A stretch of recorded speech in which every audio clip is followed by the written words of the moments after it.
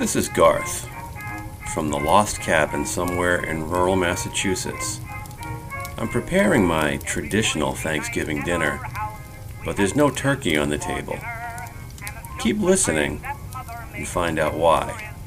This is Lost Massachusetts.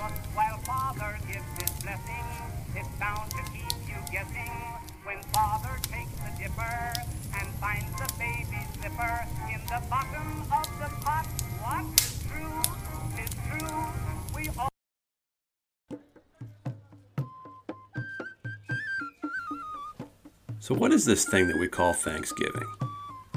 For many of us, it's about the 3 F's: family, food, and football. But its origins are tied to the 4th F, and that's faith. Food is actually a very important part of the core story. It's a big piece of the concept.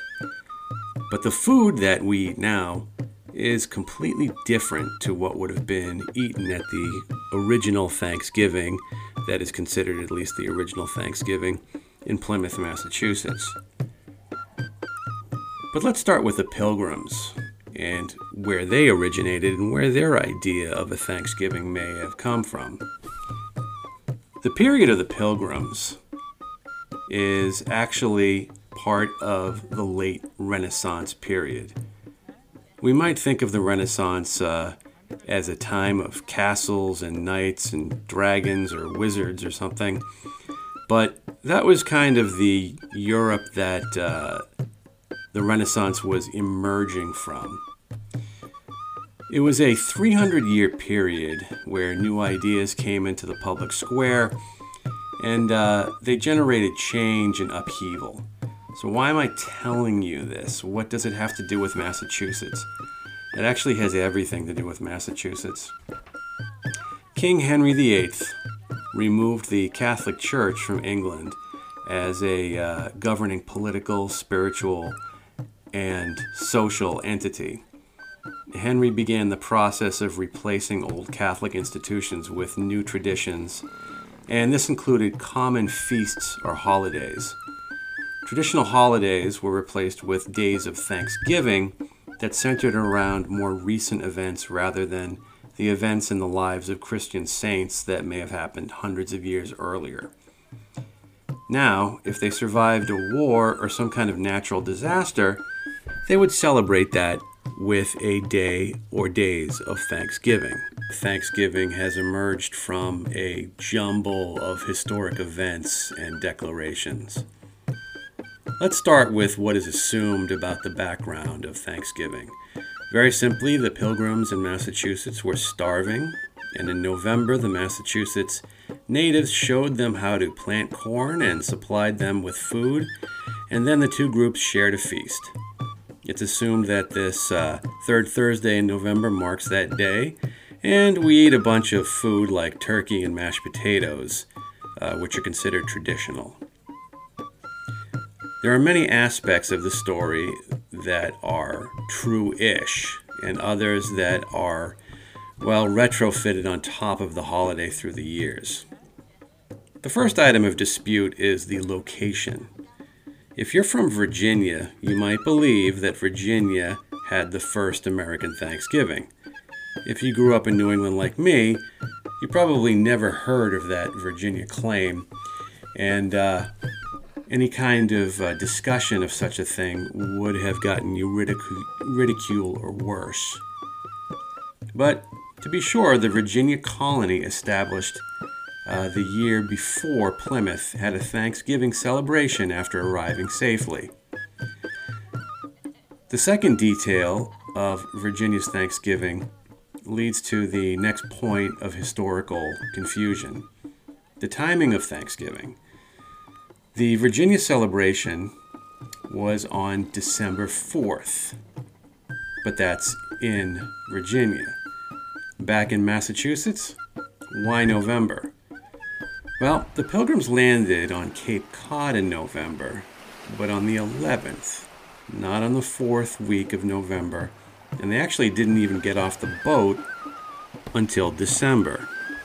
And you might be wondering, well, if Virginia came up with this idea first, Well, why aren't we focusing on that tradition? And the answer is that settlement was destroyed 3 years later. So what does the common story tell us about the timing? The story tells us that the Pilgrims were starving and the natives helped them with food. So this happened, but not necessarily in the sequence many people might imagine. To be sure, the Pilgrims starved their first winter in Massachusetts to the point that half of them died during that winter. And during that deadliest of times, they were alone with no real assistance from anyone. And actually, they spent most of their time on the Mayflower. Later on that year, the natives Samoset and Squanto eventually appeared to help them with planting and other food sources, and then arranged for them to meet with their leader, Massasoit, to exchange gifts. But these events occurred in March of 1621. Yep, that's right, March. So what are we talking about? Well, ultimately, the final festival meal was actually a harvest celebration when they had their first successful harvest. And this was a celebration that occurred over 3 or even more days, and it vaguely happened sometime between September and December in 1621. It's possible that the Pilgrims based their celebration on a celebration that they witnessed in Holland while they were living there. And it's also possible that they borrowed traditions from the Massachusetts natives who had their own harvest celebrations. But of course, anybody who's familiar with a harvest, it doesn't end on a specific day. It all depends on the weather, the temperature, the amount of rain you get, and how hard you work. There is no particular day that a harvest ends on. So how did we get a particular day from this jumble of history? The first person to put an official pin on a particular day was President George Washington, who set it at Thursday, November 26th, specifically the 26th. And it had nothing to do with Pilgrims. It had everything to do with the Revolutionary War and the suffering and survival of his troops during that period. He declared a national day of Thanksgiving to honor that. The next official assignment came later from Abraham Lincoln, who also did it in reference to the suffering of the Civil War. He believed that there should be a national day of Thanksgiving, and he set it at the last Thursday in November. Not the fourth Thursday in November, but wherever the last Thursday in November is. And of course, sometimes we have November calendar with 5 Novembers. Now fast forward from the Civil War to Franklin Delano Roosevelt, who was constantly lobbied by retailers to move Thanksgiving back a week. And the reason they wanted it moved back a week is so people would have that extra week to go shopping before Christmas. And actually, FDR turned down these requests for many years. It wasn't until 1941 that he begrudgingly assigned it as the 4th Thursday in November. So then we're talking about holidays that came about following conflict and requests from retailers. So none of these things have anything to do with food, and they have nothing to do with Pilgrims and Wampanoags. So where does all this come from? We're going to have to roll back to the original material.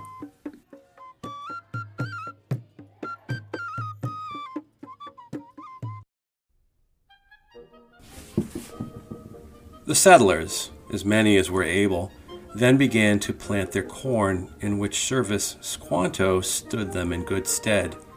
Showing them how to plant it and cultivate it, He also told them that unless they got fish to manure the exhausted old soil, it would come to nothing. And he showed them that in the middle of April, plenty of fish would come up the brook by which they begun to build, and taught them how to catch it, and where to get other necessary provisions, all of which they found true by experience.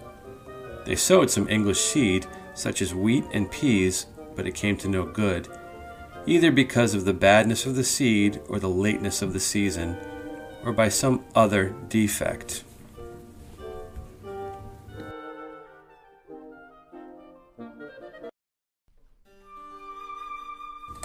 So that was a brief reading from The History of Plymouth by William Bradford, who was one of the pilgrims who became prominent in the community. And he wrote what is considered to be sort of the defining text of the era. And for a book that is 400 years old, it's shockingly readable. And so the spelling has been updated in the copy I've had, but you have to understand that this comes from the same period as Shakespeare, and if you studied Shakespeare in school, you would remember that the margins of the plays are full of help text, which explain what many of the words mean and what the context of what the characters are talking about. And this really doesn't have that kind of problem in the text. It was written by somebody who was a very sort of plain and somewhat ordinary person. It wasn't written for the theater, but it still comes from that same period. Before we go into the details of the food, let's take a moment to talk about Squanto, who is the person who actually saves their lives and shows them how to get food. Squanto was a superhero. He deserves his own epic movie or TV series. The adventures and exploits of his life are fantastic and go way beyond Plymouth. But that's all I can really say now. It really kind of deserves its own section. So one of the things that is mentioned in that section of the text and is connected to pretty much every story about the pilgrims and their experience is they mention corn. Okay, corn was a big element in their survival, their ability to grow and eat and make other food stuff from corn. But think about that for a second. What's something that you often do not see on a Thanksgiving table? You often don't see corn. At least I don't remember seeing it on most of the Thanksgiving tables that I've ever been to. And sometimes I remember when I was younger, I would ask if there was going to be any corn with the meal, and I would get funny looks from people. So that's one thing that they would have been eating that people might not be eating now. The next food item, or food items, that may shock you concerning the pilgrims was their consumption of alcohol. Now, the Pilgrims are often conflated with the Puritans. The Pilgrims were religious pilgrims. They were a religious sect that was trying to separate from European faiths, but they were not Puritans. The Puritans were a completely different group of people that ended up settling north of them in Boston as part of the Massachusetts Bay Colony, and that colony ended up sort of absorbing the Plymouth colony. The Puritans were extremely strict in their lifestyle, but this was not necessarily true of the Pilgrims in Plymouth. The Pilgrims drank beer, and drinking beer would have been an extremely ordinary part of any meal that they had, and they probably had a hard time getting beer at the beginning of their colonial experience. But they also would drink fermented apple cider, and it's not widely known, but anybody who's familiar with the Mayflower voyage, you might know that one of the timbers in the ship cracked while they were crossing the Atlantic, and they used this giant sort of corkscrew device to push the beam back up and hold it in place. And of course, that device, that machine that they used to hold the beam in place, was in fact a cider press. So far as we reconstruct our menu, we have corn and possibly some sort of alcoholic beverage if they still had it on the ship or could manage to eke it out some way. For the rest of our Thanksgiving menu, we're going to look at the journal of a different English settler. His name was Edward Winslow. Many of the Indians coming amongst us, and amongst the rest their greatest king Massasoit, with some 90 men, whom for 3 days we entertained and feasted. And they went out and killed 5 deer, which they brought to the plantation and bestowed on our governor and upon the captain and others. And although it be not always so plentiful as it was at this time with us, yet by the goodness of God we are so far from want that we often wish you partakers of our plenty. So there you have it. The original Plymouth Thanksgiving main course is not turkey. The main course is deer or venison. So, how would they have prepared, how would they likely have prepared a venison main course in the 17th century? Well, it just so happens I have in front of me a cookbook, or at least a compiled cookbook from the 17th century by Donald Daly, which is a compilation of different recipes from the period that was put together and published in 1992 by the New England and Virginia Company of Salem, Massachusetts. And listen in, and it actually sounds pretty good. If you've never had venison before, it's worth a try. Some people like it and some people don't, but it has a common New England staple in the recipe that may make it appetizing to everyone.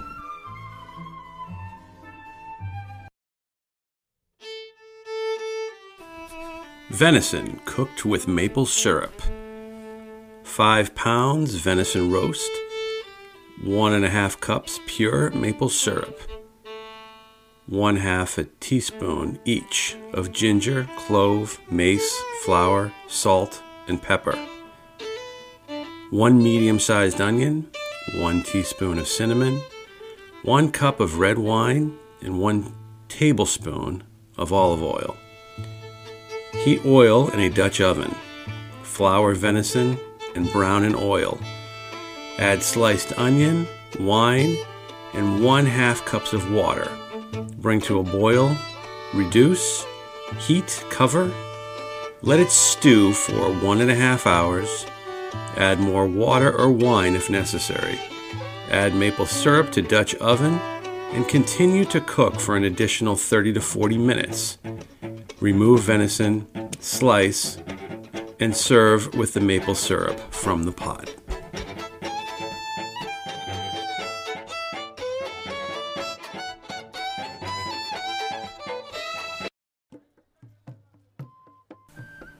There will be some other surprising items on the menu, but first let's talk turkey.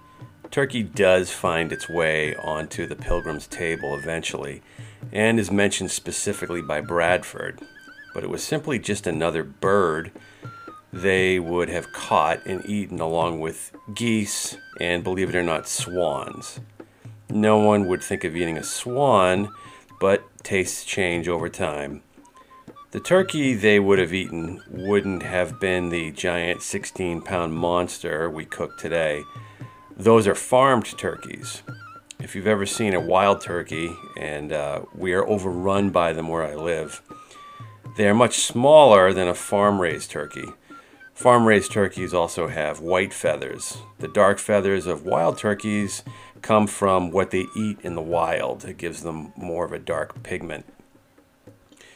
We also have this mysterious name of turkey, and people often wonder what they call turkey in the country of Turkey. The Turkish word for the bird turkey is Hindi. Hindi, of course, refers to India, the country. Turkeys are known for their feathers, much like a peacock.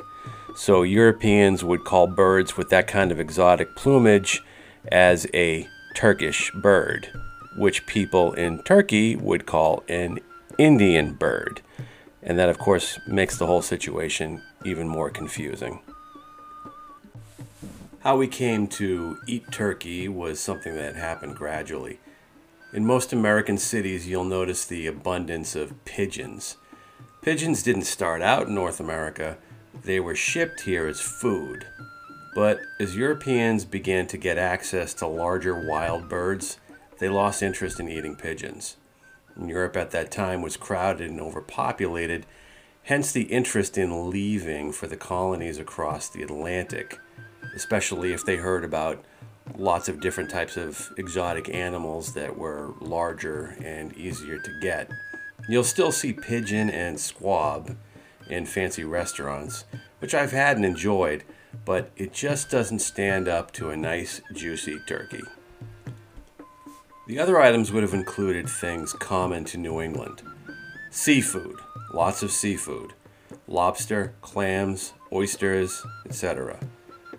They would have had pumpkins, but no sweet potatoes. They also would have had cranberries, which grow in bogs near Plymouth, but since they had no refined sugar, the taste would have been bitter, but actually much healthier. So where does our modern sense of a specific November Thanksgiving come from? One that ties the holiday to Plymouth's Pilgrims? But even though Pilgrims and others continued to have specific harvest festivals, this particular tradition doesn't emerge for about 200 years during the period leading up to the Civil War. Northerners, particularly New Englanders, were searching for identity in a time when the fight over slavery was beginning to break the U.S. into pieces.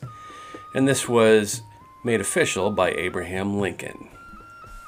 As the holiday took hold, more common American foods, like potatoes, were added to the table. However, there is one particular dish that was not on the Pilgrims' table. The Wampanoags didn't eat it either. And it also wasn't part of any meal eaten by Abraham Lincoln. It's something that I make every year, and I was under the false impression for a long time that it was an old French-Canadian or Scottish recipe because I learned it from my grandmother. But this Thanksgiving dish was invented out of somebody's imagination in 1955.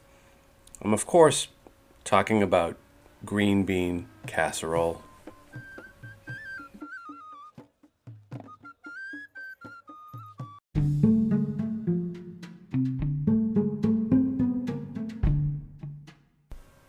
But let's get back to Plymouth, and particularly Bradford's Journal.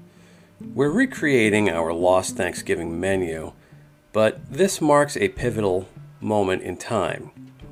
The peace and cohabitation that is referenced in the celebration didn't last long.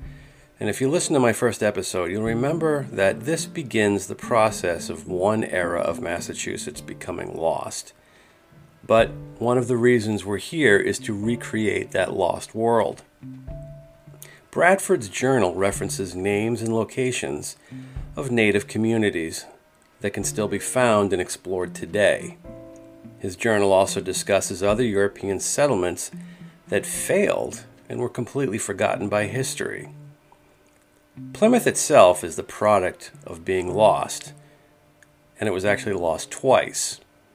First of all, the Pilgrims were never supposed to land in Massachusetts. They were actually deeded a colony somewhere else, closer to other English settlements further down the U.S. coastline. Second, when one of the crew members picked Plymouth as the location for their plantation, he actually thought that he was at the mouth of the Charles River, where Boston is today. Just the beginning of our exploration. If you hang out after the commercial, I'll actually give you my full lost Thanksgiving menu. Thanks for listening, as always.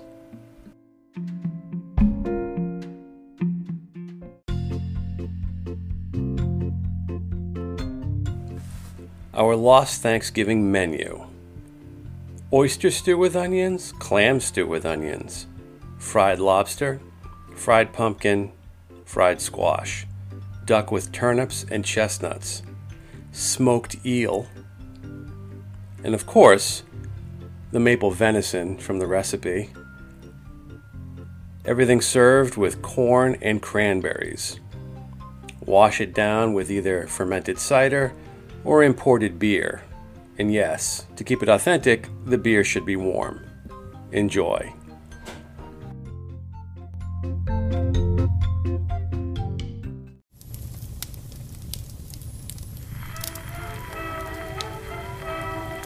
Thanks for joining me while I eat my maple-infused Thanksgiving venison. We hope that you'll join us again as we go on more lost journeys through Massachusetts' twisted roads of history. For now, this is Garth in the lost cabin somewhere in rural Massachusetts, saying it's always 1928 somewhere.